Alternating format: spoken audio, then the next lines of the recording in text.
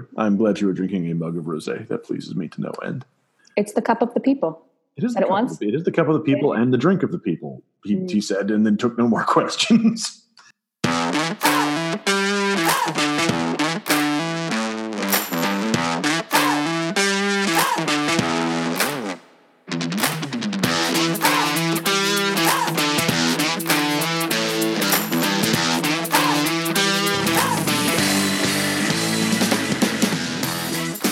Hello, good afternoon, and welcome to Taking Ship, a guided cruise through dumbest timeline America. I'm Frank Spring, joined by Maggie Moore, who I think we can all agree was the real winner, perhaps the only winner, to emerge out of the championship fight between Conor McGregor and Khabib Nurmagomedov. Hello, Mags. Hello, Frank, and yes, I was in fact that winner. As always, please be sure to leave comments and rate us, clearly, both positive and negative, because honestly, that is how more people can find out about the show. And we all know that misery loves company. Be sure to follow us on Twitter at @TakingShip, and that ship with a P as in popular vote. You can follow me at MaggieM012, Frank Spring at Frank Spring, and I guess you could follow Ellie Jacobs at Ellie Jacobs. So last week, or really the last 2 weeks, we're actually about 84 years long and really only focused on one news story, which I'm sure you're all aware. But guess what? We're not going to talk about that. Because y'all saw it, you know what it is, and we probably don't have anything too smart or too stupid to add, on that end. Well, I've got a lot of really dumb shit to add to that, and I know that's the content that people crave. That's true. But we may spare them that. We may talk about the consequences of it a little later in this episode. But yeah, for sure. Let us not delve too deeply into the actual process of this atrocity. Yeah, we don't need to relitigate logistics because again, like y'all were there. There was literally nothing else on TV. Try as you might, but that was the only thing. I know more about this event than I do about most of the events in my own life. Oh, yeah. I have been my memories have been forcibly yanked out of my head. Like I've forgotten family members' names so that I can put in the dates of 1982 from that stupid fucking calendar into my brain. Yes, and honestly, like I think that's part of it. Like at some point, we're going to have to. As it was, I mean, we said we wouldn't. Again, we are not talking about the atrocity itself. We're talking about the consequences of this thing. I think that's a little more fair game. At some point, we are going to have to come to an unpacking of all of the various insults that have been part of this process, and the fact that and that stuff, like the fact that we've overwritten portions of our own memory to learn about this incredibly weird and troubling dude is like. I mean, it's not near the top of them, but it's definitely in there. And there's some other weird shit in there as well. Like we've been introduced to these god-awful characters that honestly should have been allowed to have died in shame and ignominy. And instead, like now I know who Mike Judge is. I can't unlearn that. I know. That's like 2 weeks or 84 years of my life that I'm never going to get back. This is bullshit. And I won't stand for it, except that I am constitutionally obliged to. At least for the moment. Yeah. So, onward and upward, friends. So having gotten that is onward and upward, and by that I mean downward. So they do say that all politics is local, and the corollary to that is the decline of democracy is local. And I am pleased to say that while the confirmation of Brett Kavanaugh was perhaps the greatest outrage of this weekend in America, it was not the only outrage. Actually, this did not occur this weekend. This is earlier in the week. There was yet another outrage that came out of our nation's capital.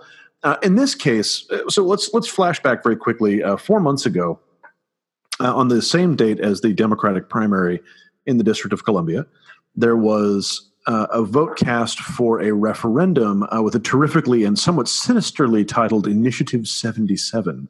They're always like that. It's very like Soylent Green. Right, that's exactly right. I'm just like, why have I never been given an option to either vote on or execute Article 66 or Executive Order 66? It remains one of the finest pieces of legislation. The Jedi were a threat to the stability of the Empire. They did what had to be done. Don't at me.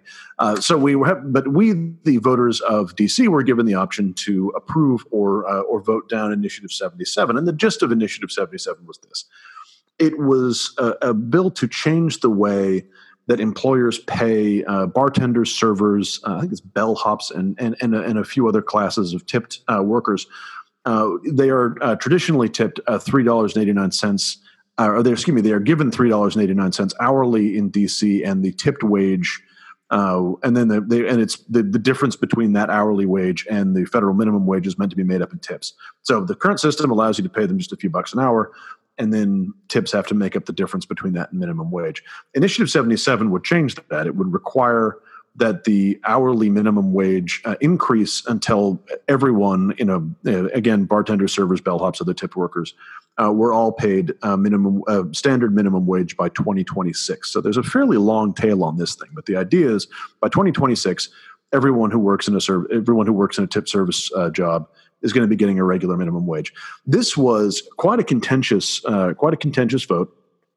In no small part because there were good arguments from a number of servers that they would end up worse off on the deal. There are people who work, tending bars, serving in some of the higher end restaurants where they probably are, where a regression to regular minimum wage probably would represent a decline in income for them. Because for a variety of reasons, the theory here is people will tip less, which I'm not actually sure is true. The data doesn't really bear that out. But also there was some concern that restaurateurs and bar owners might start playing a little faster and looser with how they tip people out if they had to pay everyone minimum wage. So, that was one of the arguments. I do feel like there are probably some people who are working as servers in some of the higher end places that are going to end up that would end up doing worse out of this deal. But the idea was this is going to protect everyone who works in tipped service, from Subway on up. It was quite contentious. I read more about this thing and got farther into the weeds on this than I have for almost any vote I've ever cast in my life because it was hard to figure out. I mean, there were good arguments on both sides here. And eventually I voted for it, and a bunch of other people did too, and it passed. And then on Tuesday, the DC City Council just repealed it, decided they didn't want it, and 8-5 decided, actually, that's just not the law. I know we held a public vote. We held a referendum. We all decided what was going to happen here. You all cast your votes, but your votes don't mean shit. Fuck you. This is just not happening. It's just not good for the district, and you guys can go to hell. And which raises the interesting question for me: why have a plebiscite at all? I don't actually love plebiscites all that much, to be honest with you. I understand their importance from time to time. Sometimes you really do need them, but they are a dodgy proposition at the best of times for all sorts of reasons. But if you're going to have one, you can't just 4 months later, without any sort of process except that you don't like it, overturn the outcome. I feel this way about Initiative 77. I felt this way about Brexit. It's the same damn thing. You can't just come back in the same calendar year and be like, actually, you peasants don't know what the hell you're talking about. Let us rule you. Fuck you guys. It's a grotesque and appalling insult. And the fact that it came at the city council level of a place that spends all of its time, and as a DC resident, I can tell you, I am more outraged I'm outraged by a lot of things, as you can tell, but I'm rarely more outraged than I am about my lack of representation. We spend so much time pissing and moaning about our lack of federal representation, as well we might and should, and yet here we are. When we finally actually have our own representatives, they don't listen to us. They overturn our will. This is ridiculous. It's bogus, and again, I won't stand for it except for the fact that I have no option but to. So I live in New York, and you're based in DC. So can you actually give me a sense of, how much people in town were talking about 77 before it actually passed? And then how quiet of a repeal was this actually? Was there public debate? Is it in the paper? Do a lot of people know about this? How shady are we talking here? I mean, I think it's the first one is 77, at least to me, seemed pretty visible. It was pretty contentious. There were a number of restaurants that had that. I mean, a lot of restaurants got involved. A few of them, again, a few of the higher end places would have, you would sit down at a table and there would be a little card that would say no on 77 or yes.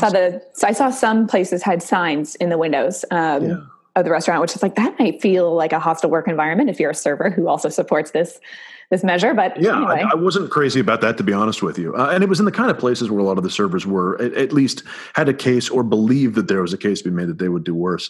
There were a few restaurants that went out that led on yes. Shout out to the Florida Avenue Grill on Florida and 11th. If y'all are ever in DC and want some just terrific, they style themselves a soul food diner. That is a terrifically accurate description. They are great. And I don't think they're a place that actually. I think they are probably financially better off under the current system, and I think they were doing it because it was the right thing to do. So anyway, if you're ever in DC, y'all, Florida Avenue Grill on Florida and 11th, y'all should go. food's terrific and they're decent people.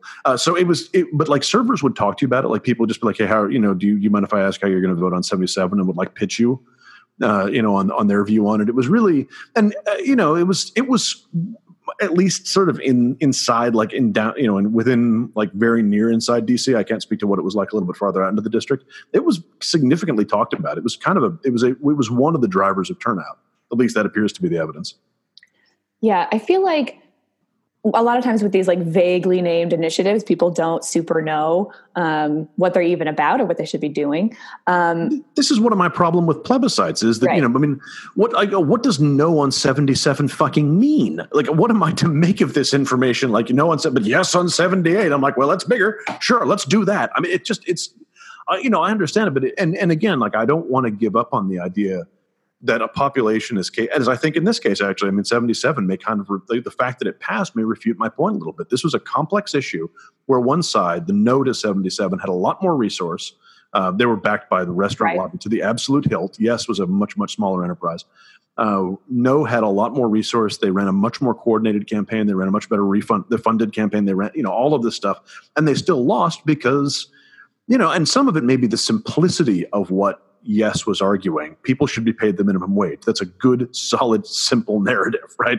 As opposed to No's argument, which is, well, they kind of already are, but also like they weren't like, No eventually coalesced around this, like, well, it'll be really bad for the restaurant industry. But the truth is, like, this is that's a bad line in a pretty progressive city where, it'll be bad for business owners. It doesn't, it's one of the great things about DC is it'll be bad for business owners, doesn't overcome, but it'll be really good for the people who work there. So, I mean, in a lot of respects, the passage of 77 argues for plebiscites. I mean, I think the population made the right decision. But again, like so often as we have seen, California is infamous for this, where like so much, especially during the 90s, it was one plebiscite after another, and most of them were most of them were incomprehensible, and you had no idea what they meant. Right, exactly. And for me, living in New York, I have a lot of friends who are servers, and a lot of New York City restaurants, or at least a decent amount of them, are running on a cash-only kind of environment, so they don't have to deal with credit card fees, but also, how much of their profits are actually going on the books. Who's to say? Sure. But I have a friend who is the old model. Sorry, forgive me for interrupting, but the old model for diners used to be that you paid taxes up until 3 p.m. and everything after that was for you. Exactly. So I had a friend who was a bartender at a bar on the Lower East Side who, obviously, as she got regulars, they would only tip her in cash because her bosses would hoard her credit card tips. The only way she could actually get tips is the cash that she had on hand at the end of the night. So you also are trusting that your business owner will actually give you the share of the tips that you deserve, or that other waiters or hosts will actually share tips with busboys and on down the line. So the tipping thing is actually relatively complex. But the thing that really gets me is that, like you were saying, we put it to a vote and it passed, and that should be the law of the land. But then they just decided to repeal it anyway. It's kind of like when one of my friends says, should I wear the blue or should I wear the green? And I'm like, see, I think you should wear the blue dress. It looks great. And then she says, I think I'm going to wear the green. Then why did you ask? You already knew you wanted to do the other thing. Then why are you asking me? That's like, why put it to a vote? You know, you didn't like it. Don't ask me. For sure. Why would you? Yeah. Why get someone's opinion if you don't want it? And the answer here. This is a much smaller bore thing, but the article or Initiative 77 as opposed to Brexit. But the answer with Brexit is, and this was the great folly of David Cameron, and believe me, that is up against stiff competition. Yeah, exactly. But the great folly of David Cameron was he fell victim to one of the two classic blunders, the most famous of which is never get involved in a land war in Asia, never go up against a Sicilian when death is on the line, and then Abraham Lincoln's admonition against the classic blunder of never ask a question to which you don't know the answer. And and the idea for Cameron was he had this enormous amount. This is not a Brexit podcast. I promise you, we're not going to talk about Labour Party politics on this one, or British politics of any kind. But the reason they had the entire reason they had a Brexit vote is he thought he had the thing in the bag. He thought he was going to be able to put this thing down for good. That he would be able to put away the rebellious Brexiteers, because when they went to the people, no one in their right goddamn mind would vote for this monstrosity, and instead, here it is, and they have to live with it. And and they are struggling mightily to do so. But to answer an earlier question of yours, there was some coverage of the fact that there was contemplation of this being overturned, but the truth is, like, you're never going to get as much publicity over a city council meeting to repeal a ballot as you're going to get on the original plebiscite itself. And the problem is, because the Democratic Party primary is really the only meaningful vote in town, and this plebiscite happened on the same day, it'll be 2 years before any of these people pay any political consequences. And if you think that is a coincidence, then I have a large number of bridges that I would like to sell you. If these people were repealing a plebiscite less than about a month before they were facing a credible reelection threat, this would not have happened. Yeah, and truly, then democracy dies in the dark. Thanks, Washington Post, for that snappy tagline that we now have for all this stuff. Yes, yeah, exactly. It dies in the dark. Or in this, it's actually like it's on the Washington Post right now. This is covered, but 2 months from now or 2 years from now, will anyone remember this shit? Unlikely. Probably Unlikely. not. It's troubling. Yeah. So talking about this on a local level actually makes me want to segue into the only part of SCOTUS that we'll be talking about today, at least ever so briefly. I tend to be on this show the resident standard bearer for talking about the dissolvement of democratic norms in these institutions. So I'm going to continue to do that. In some conversations that I've been having with folks about sort of what happens next, now that I've had to pick myself up off the mat of knowing that Brett Kavanaugh is going to be our Supreme Court nominee, is sort of thinking about what's going to happen from here. And one thing that was brought to my attention was the few times that Supreme Court rulings have just been flat out ignored. And I'm going to say right here and now and apologize to Xander by saying, our frequent guest, Xander, that I am not a legal scholar. But I will mention two examples that I think folks probably know a little bit more about than me, but I think they get the point across. When we're talking about presidents willfully ignoring Supreme Court rulings, there's Andrew Jackson, basically paving the way for the Trail of Tears. I'm trying to pick up what the actual ruling was called, Worcester v. Georgia. John Marshall has made his decision. Now let him enforce it, which I think actually illustrates a better point in that that there's no body that has been put in place to reinforce Supreme Court laws. So if you don't want to follow it, you don't have to, unless we've all just agreed that we're going to do that. So Andrew Jackson as a president intervening, yes. But another example that comes up for me is Brown versus the Board of Education.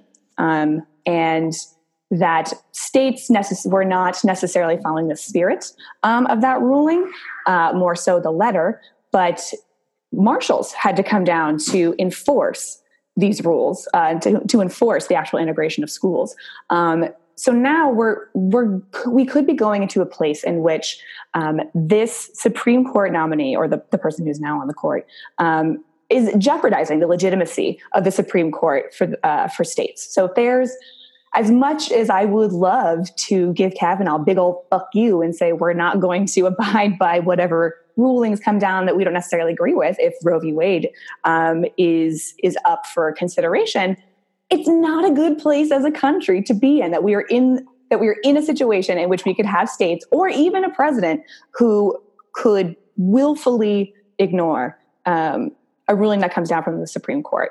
That's just not a place that we should be. So watching local democratic institutions crumble and then having it trickle all the way up to the alleged highest court in the land, I don't know. I think it just puts us on the brink of some sort of societal, cultural explosion, some sort of upheaval, which, man, I didn't even know I was going to get that dark when I started, but like, that's where I landed. So yeah, but it's a good place. Ride it, Maggie, ride it straight to hell. No, it's a good horse, and we should ride it a ways.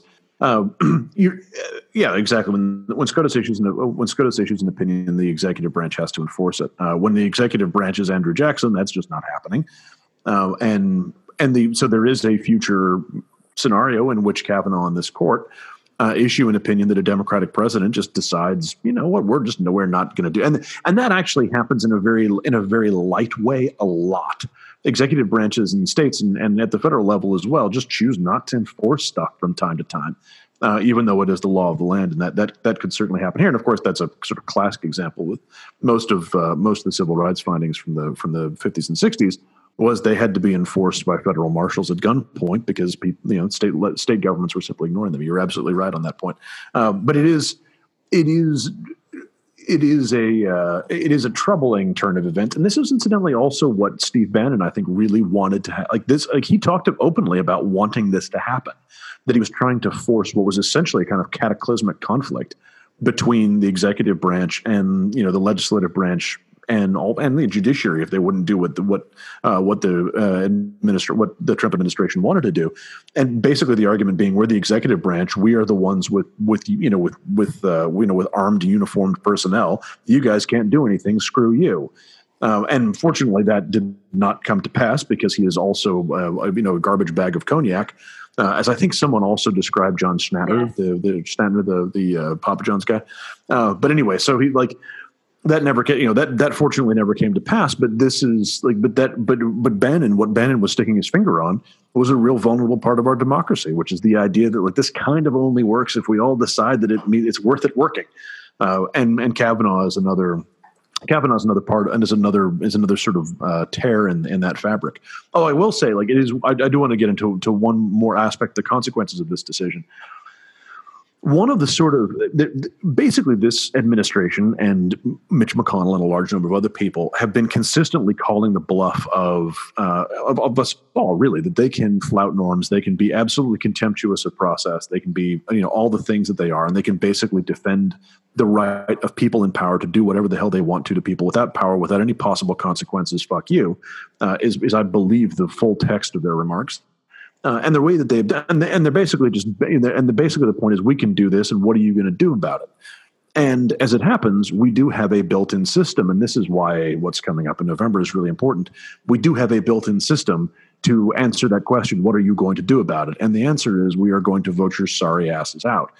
And the real question, so there's a question coming up in 2018 about the effect that the Kavanaugh confirmation process and his eventual confirmation will have on this election. Right and left are claiming it is energizing their base. I think there's probably some truth to both.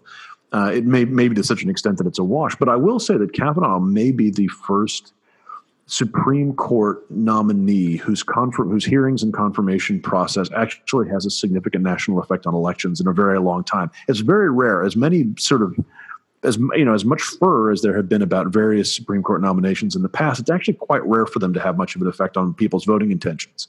But this one could be, and I think properly harnessed, I think this is something that provides just a lot more energy for the left than for the right. In part because the right won. It's harder to motivate people to get pissed off if they've emerged successful.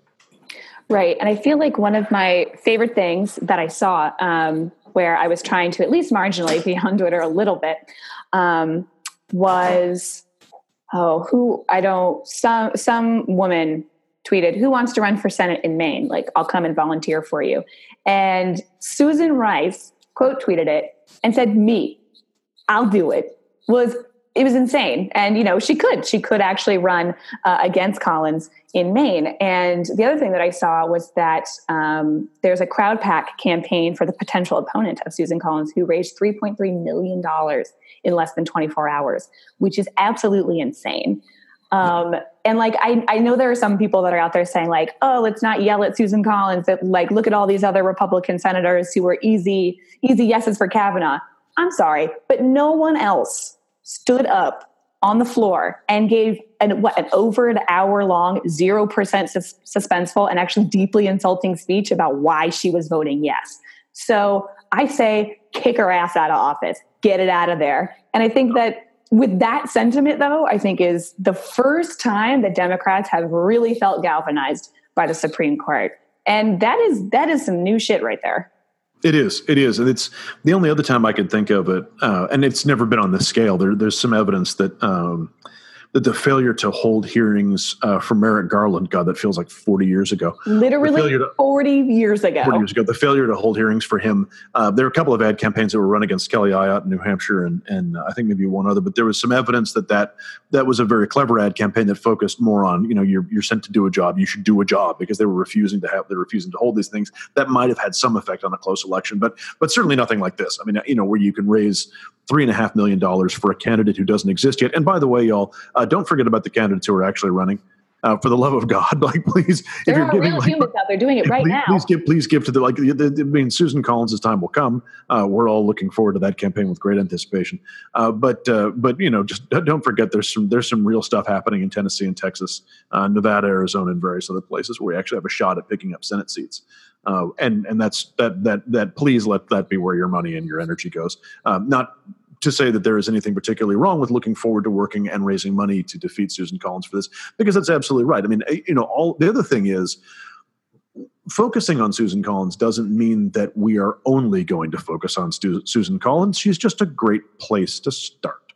Hell yeah. She's the first name on my Arya Stark list. That's exactly just Maggie Moore, just back there. Just like Susan Collins, Joe Manchin, Mitch McConnell, polishing my dagger. That's exactly just endlessly Maggie has no name. Well, actually, that doesn't really hold up. Anyway, we need to workshop this thing. But we're kind of the basic point is Maggie has become a faceless assassin. It's good as hell, my friends. Yeah, you'll never see me coming. Yeah. So along with just reciting these names like some sort of mad woman into the night, hoping to sort of, conjure them on the storm. So it's been a truly shitty week and a series of unbelievably shitty weeks. What are you doing? There's been a lot of kind of, I think maybe a little bit exaggerated discussion of self-care, but it is relevant every now and again to ask, what are we doing to keep ourselves focused and energized when the news is this bad? Because you've got to stay focused. You've got to stay energized. This is going to be a generational fight to unfuck what is happening. This is a long one, and we need our energy, we need our focus. So what are you doing by way of keeping yourself up, focused, and still on your game in the face of this just absolute shitstorm?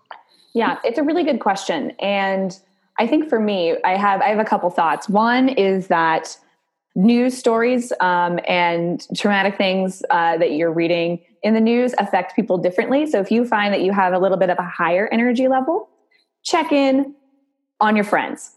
That is one of the nicest things you can do. Also, if you have the capacity to offer someone support, do it, because you never know who might need your support. So this week I have been the lucky recipient of several messages of support, which is very helpful. So if you find yourself in a place where maybe I should do that, follow that impulse. It's greatly appreciated. The second is that it is super okay to feel overwhelmed or upset about something in the news that feels really separate from you. Sometimes it feels a little silly, but just sort of don't force yourself to feel something or not feel something. So that's also fine. And then the third thing I will say is, when I feel overwhelmed by the stuff that I'm consuming, the easiest place for me to still get a social media hit and to be then almost 100% certain to stay away from politics is Instagram. So I don't follow a lot of celebrities. I follow maybe one or two. Mostly follow my friends. So folks that I enjoy or that I actually talk to in real life, so I can sort of feel close and connected to them. But really, folks, the kinds of accounts that I am on Instagram for are people getting relatively hurt. So there are tons and tons of Instagram accounts out there. And I know that sounds terrible. There's tons of Instagram accounts out there there's one called All Fails that I really enjoy. It's a lot of people shaking up a bottle of champagne and then get the cork shooting them in the head. And it's in slow-mo. That's some grade A content. Another, kids getting hurt.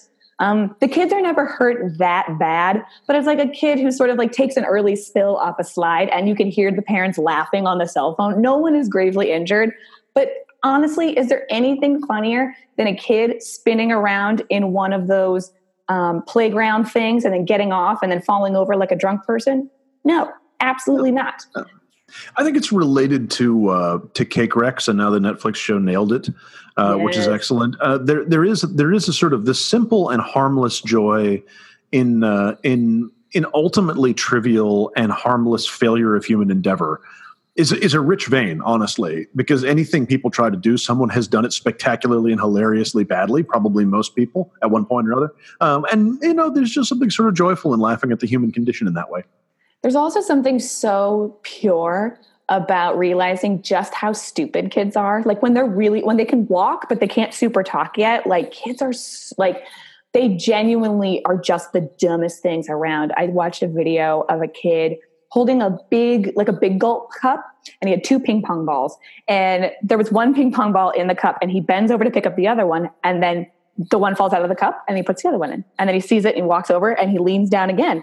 The ball falls out of the cup as he's picking up the other one. He did that for like a minute and a half. For 40 minutes. Yeah. It was incredible. And I was laughing so hard. I was crying. So I do recommend Instagram for some of the, just like generally see joy from your friends, but also there's a lot of good dog content out there. Animals Doing Things is a really great account of just like dogs rolling around in the shower or birds falling into a glass of water, like just really cute animals doing things. So like I highly approve of that stuff. But there was one Instagram picture that I saw that was a little political, but it was 100% worth it. So I'm sure that folks, some of our listeners, maybe, since there really has only been one news story this week, saw that the First Lady went on a world tour, a continent tour of Africa. What countries did she go to? I don't know, because no one knows anything about this trip. What's her message? What's her mission? Literally nothing. The only thing that we know that she's doing is pretending to be Katharine Hepburn and Queen of Africa, because she's wearing linen pants and a white shirt, and she's got a wide brim hat, and she even has like a little skinny black tie. And I saw someone post a photo of her, which, by the way, she's standing in front of the pyramids in Giza, or they're in the background. It's a still of her, and then a still from one of the Indiana Jones movies that has Nazis in it. Honestly, it could be any of them, but they were right next to each other, and I shit you not, they look exactly the same. It is so funny. That's awesome. It's so bad. Like, I think she was in Malawi. I think she was in Kenya. But again, I don't know, because all I can focus on is how batshit she looks in this outfit and how clear the comparisons are and how no one really told her, no, you should dress innocuously. No one wants to see your clothes when you're on this trip, because they won't be listening to the words that are coming out of your mouth. Because what has she said? I don't know. Just know that she looks kind of like a Nazi. Yeah, maybe look a little bit less like, well, yeah, it's the villains from Indiana Jones. Like, I'm looking at some of these things now. There's no way around it. Like, there's this, that is the, if you had told me that she was intentionally going for this aesthetic, I would find that credible. I find it more credible that someone intentionally went for this aesthetic than that they got there by accident. Exactly. So I don't really know what's up with her or her clothes, but it is a absolute riot. So yes, those are many suggestions for me about keeping yourself safe and keeping yourself sane.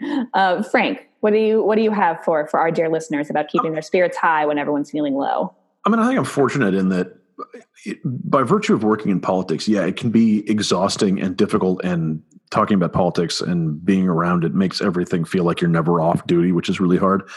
But it also means that you always have a sense of agency about what's happening. Right? Like, you're always involved in a fight in some way. And so I think one of the things that's really hard about things like Kavanaugh is that people feel like they have had their power taken away from them, because that is exactly what has happened.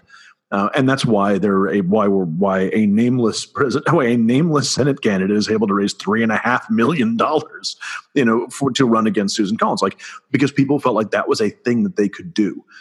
Do not underestimate, and some of that is donation, some of that is time. Do not underestimate how good it feels to do a little something, just a little something. It doesn't take much, but just a little something to have actually been part of the fight. Find a horse, bet on a horse, a state house candidate. Go out and get a little piece back. Because I guarantee you, the thing that will, if you dream of vengeance, and that's something I spend a fair amount of my time doing. Revenge, I tell you from experience, political revenge is a luxury. It is expensive, and it's often worth it. So, be wise, pick your spots. But I will tell you the thing that terrifies these people more than anything is the idea that these people who are dispirited by things like Kavanaugh are going to start donating, and especially they're going to get active, not just voting, 100%. but actually getting involved in a campaign and volunteering and spending their time. That's what haunts these people's dreams. Get involved in a campaign, do something structured, take back a little bit of that power. And also, by way of bringing joy to the world and letting and reminding us that good can triumph over evil, Texas beat Oklahoma. Hook 'em.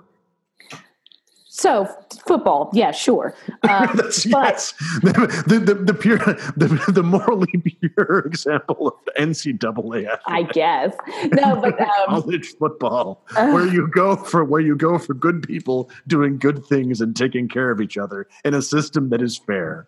Mm-hmm. That's the NCAA is exactly the body I think of when you're talking about that kind of stuff.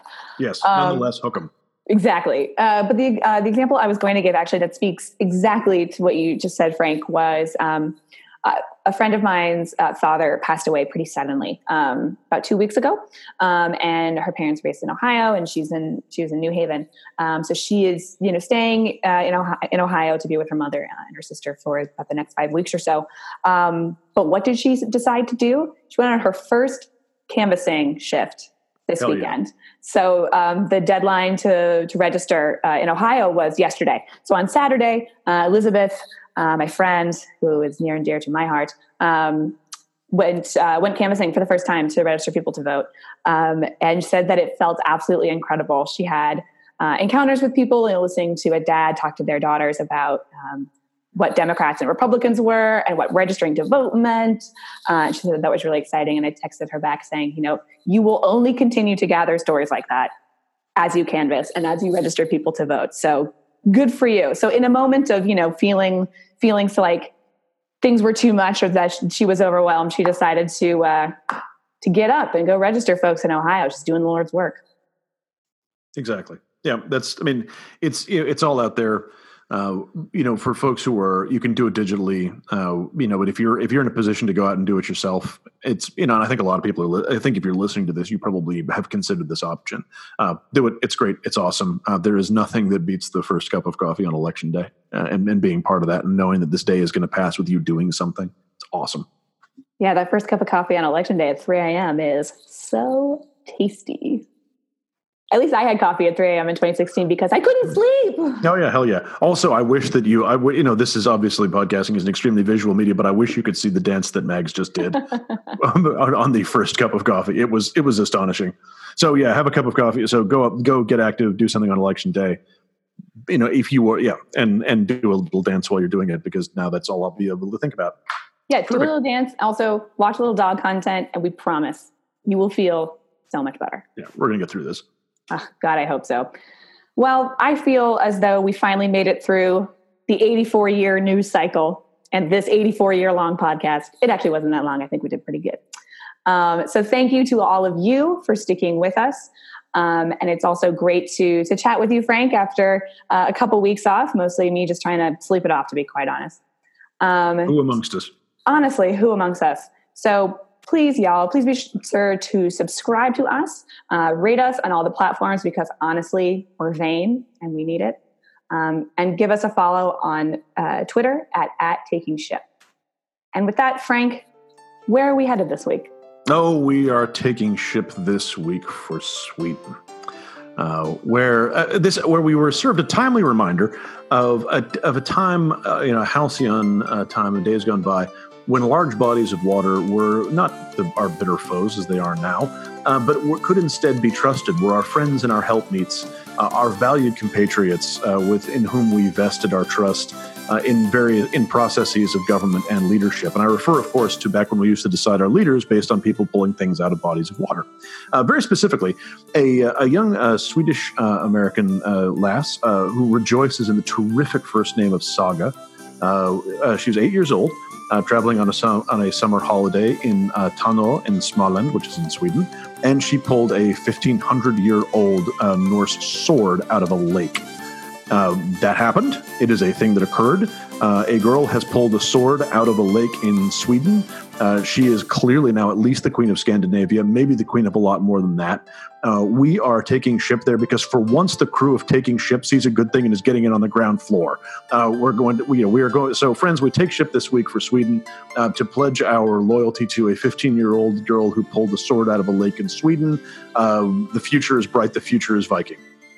I, for one, welcome our female overlord.